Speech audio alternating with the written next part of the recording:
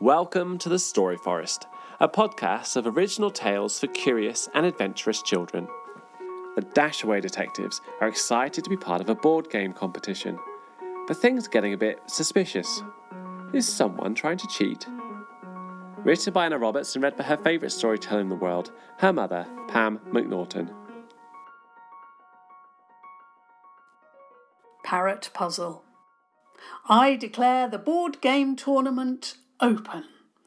As you all know, the winner of today's tournament will receive a vital clue for the final event in the Walderburn Valley show tomorrow, which will give you a significant head start.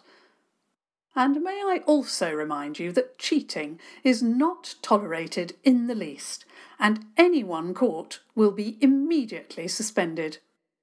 Let the games begin. The Dashaway detectives were separated for once. They sat in the Walderburn village hall, the very one they had crept around a few days before, at different tables, with many children they had never met, a few that they had, and, most importantly, Jacob Fletcher. He was the brilliant boy who they had rescued from a summer of utter boredom by convincing his tutor he should be allowed to play. All of them had entered the board game competition. The first round was Cluedo, then came Scrabble, and then Monopoly. Diggory seriously fancied his chances, as did Jacob. Douglas had decided to focus on one game at a time.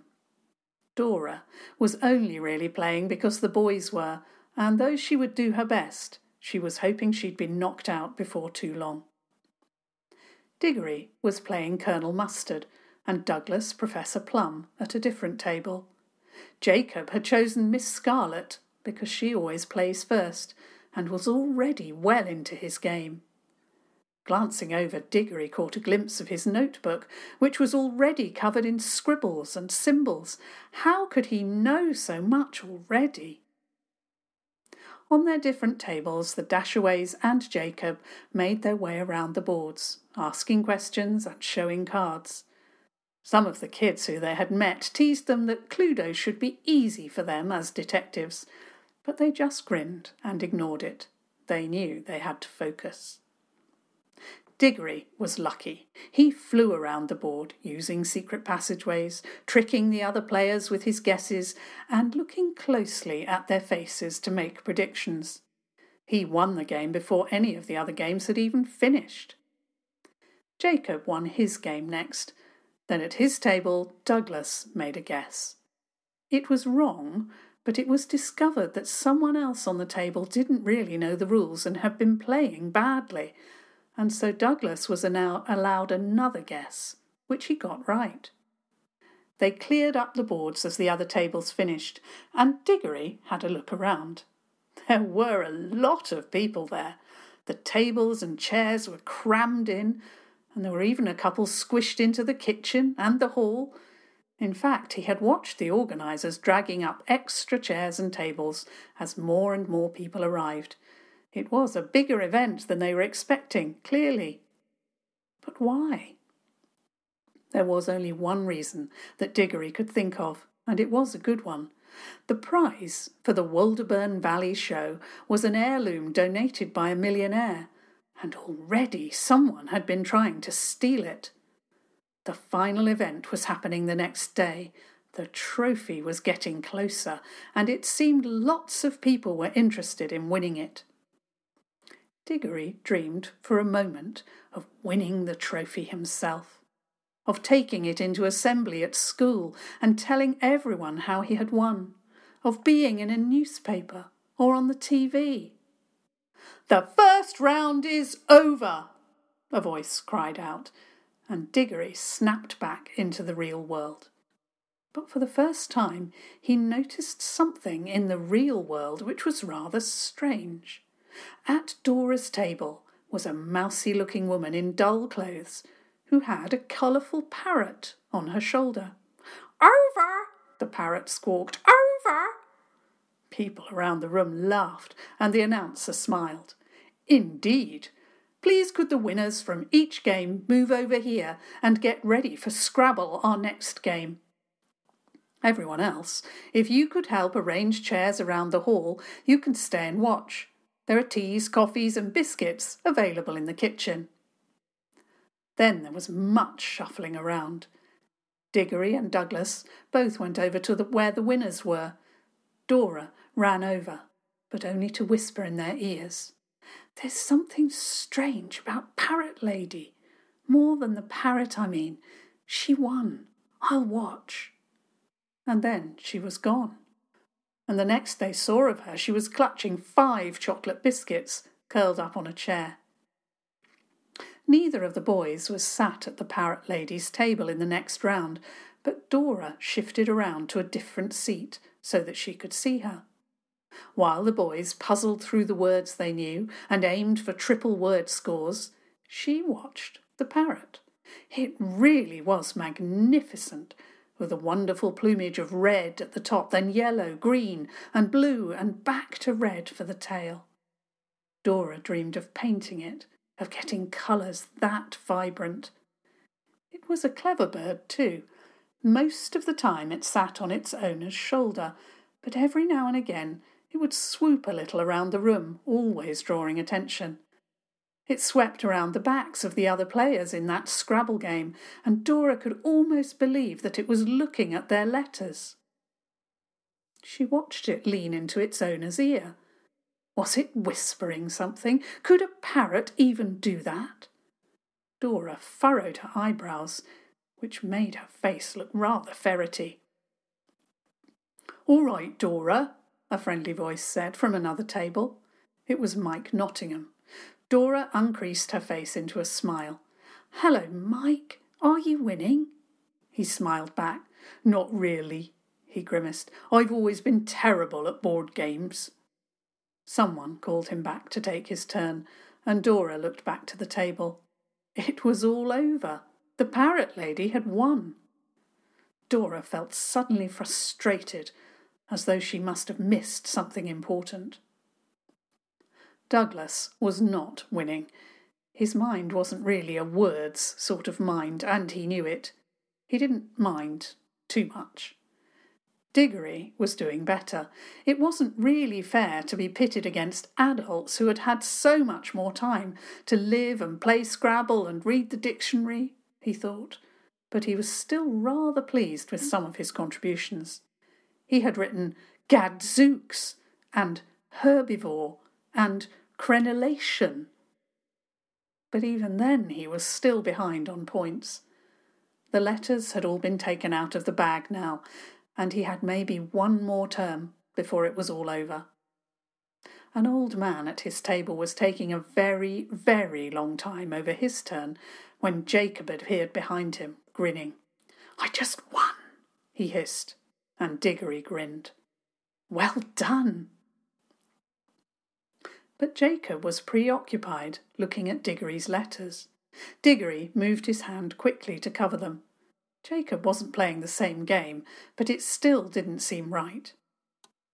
Then Jacob said something very odd. "You told me about Thomas Worthington's hot air balloon. Would you say it was windy that day, or just a light breeze?" Jacob looked at him as though he was trying to tell him something, then walked away. Bemused, Diggory looked back to the game. The old man had made a good move, but there were a few more letters open for new words. He looked between his letters and the board, feeling everyone else's eyes on him. He was still behind, but a really, really good score would sort him out. He even had a Z. If only... And then it all began to slot into place. He saw the space he would put it in. He saw the triple word score. He saw the pieces he would need. His heart began to beat hard as he laid the pieces out on the board. "Zephyr," he said, aloud. He wasn't even quite sure what it meant, but he knew it was a word. Something to do with the sky, maybe. "What does that mean?" a woman at his table asked. Diggory, overwhelmed, was trying to add up the score to see if it would be enough. "It's a light wind," the old man said pleasantly. "A delightful word. Well done, young man. I think that wins you the game. Diggory flushed with excitement. There was to be a lunch before the next game. Jacob and the Dashaways all joined together, and Dora told them all very seriously what she had seen. In the flush of victory, Diggory and Jacob were more interested in retelling their triumphs than listening to a plot about a parrot. But after they had had some very good cheese and ham toasties, they became more receptive. I'm just sure the parrot was up to something, Dora said again. It was like she was telling her what letters they had, or something. I'll watch with you for the next round, Douglas said, though Diggory shook his head. It's Monopoly this time. There's nothing to hide. She'll have to manage without the parrot. Dora couldn't argue with this. They went outside for a breather. With so many people around the hall, it was getting stuffy. Diggory, Douglas, Dora! A familiar voice called out to them as they stepped out of the door, and they saw Thomas Worthington, the millionaire who had donated the grand prize. Good to see you. Still in the games, eh? The detectives looked at each other. Then Diggory looked up, seriously. Maybe Thomas Worthington would take them seriously. Hello, sir. I've got something to tell you. It's a sort of secret. Diggory glanced around him. There were people everywhere, and who knew which one of them wanted the trophy? Which of them might have stolen the picnic baskets the day before, hoping to find it? Thomas Worthington inclined his head, and Diggory led them to the phone box where they had met the spy the day before. I think someone is trying to steal your trophy. He spoke seriously. Thomas laughed. Why should they steal it? I'm giving it away. No, I'm serious. Diggory told him all about the picnic baskets the day before.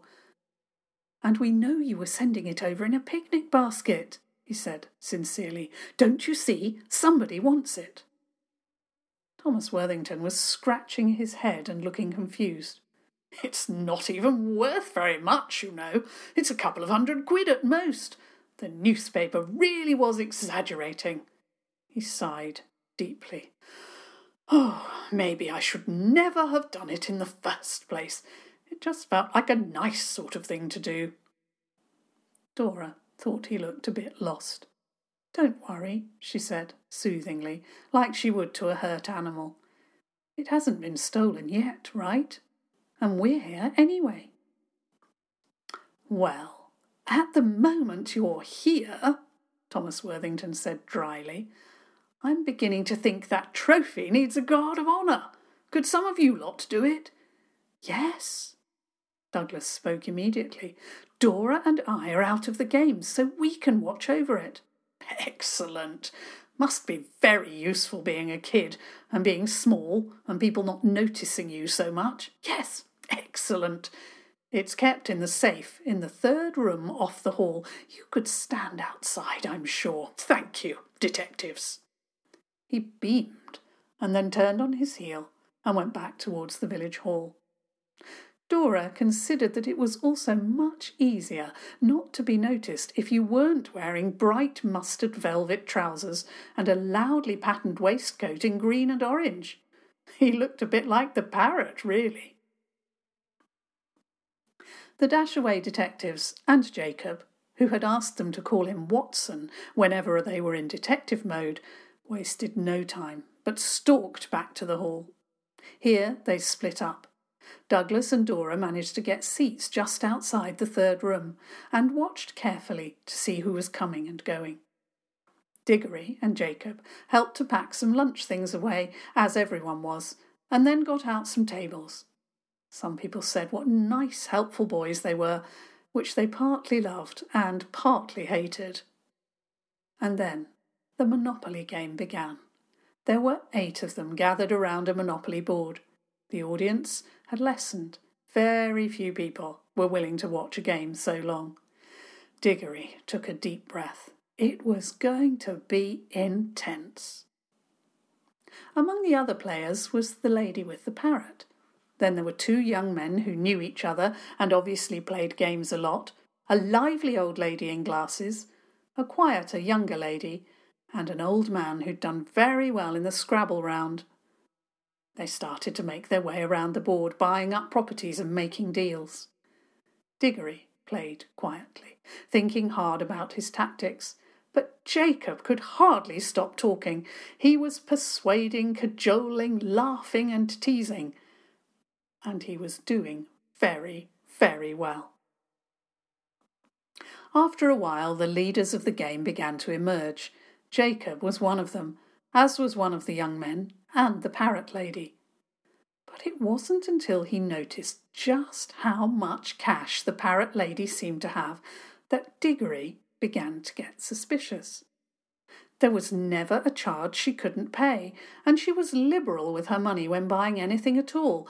It didn't seem quite possible.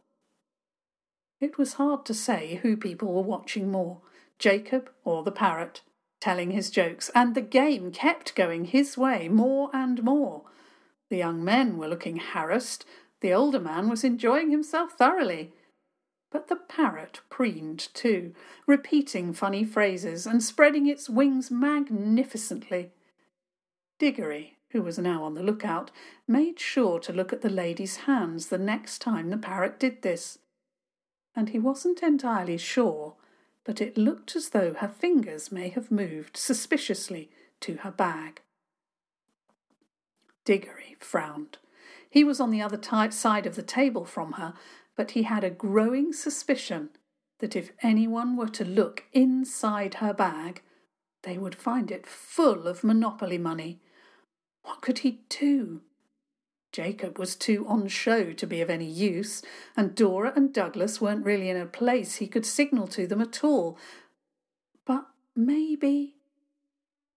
As though he were exhausted and depressed by the game, Diggory sank down into his seat, so that his legs could stretch as far as they could go. It was almost far enough. He yawned and then pretended to fall off his chair, and his foot kicked out at the Parrot lady's bag. It tipped over, and stuff went everywhere, including several handfuls of Monopoly money. There was uproar. The two young men were on their feet immediately and began shouting, and then so was almost everyone else. Diggory slipped easily back onto his chair.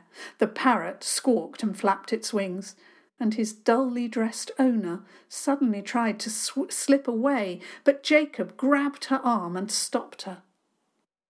By the door to the room with the safe in it, Douglas and Dora watched with wide eyes. The event organiser eventually managed to hush everyone. The room was full of red faces and angry words. The Parrot lady had gone very, very pale. The event organiser had been talking quietly with a portly elderly gentleman in the hubbub, but now she spoke loudly for the whole room to hear. "I have been consulting with P.C. Derek Bottley, and I'm afraid that we cannot charge cheaters with any actual crime, but," she consulted a list, "Olive Berridge, you are henceforth banned from participation in the Walderburn Valley show. You are expelled with disgrace." The lady's face turned to a sneer, and the Parrot cackled loudly. "I wouldn't be here out of my choice, I tell you. Oh, no, your precious show is utter drivel. You've got nothing on me, and I'll be on my way. Hands off." She looked pointedly at Jacob and another man who had her other arm, then stalked out of the room, a pathway clearing in the middle of the crowd as she went. There was a lot more discussion and arguing after that. Some people thought the whole game should start again, whereas a larger group were keen to get onto the cake that was to be served at the end. In the end, they counted up the properties and cash that each player had at that point and judged it by that. Diggory came second to last. To everyone's surprise, the old lady in glasses came second, and Jacob won. No one begrudged him this, and he went red and looked very pleased. He went forward to collect the prize, an envelope with a clue in for the next day.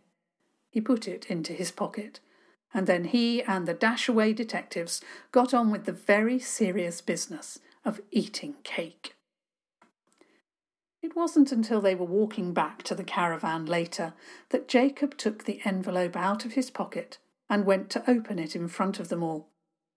"Don't," Diggory said. "We didn't win. It's your clue, not ours." "Don't be silly," Jacob said. "Tomorrow is for teams anyway. We'll have a much better chance if we all work together. We'll be a team, right?" "Oh, yes, please," Douglas said, moving closer to Jacob to see what was inside the envelope. He grinned and pulled it open. But there was nothing inside. The Dashaway detectives and Jacob looked at each other. They had protected the trophy, they had warned Thomas Worthington, they had outed the cheater. But in the middle of it all, someone had stolen the clue. Diggory was the first to speak. "That Olive lady said she wouldn't be there by choice. I don't know if you heard. That means someone had made her do it, or paid her. Someone is very serious about getting this trophy. It also means we absolutely have to be the ones to win the prize tomorrow," Dora said, simply. They all looked at each other, and in that moment an agreement was made. They all felt that tomorrow would be their biggest challenge yet. The end. Thanks for listening. What's your favourite board game? Would you like to be a detective? Let us know if you've got any awesome ideas for things to be in the Story Forest.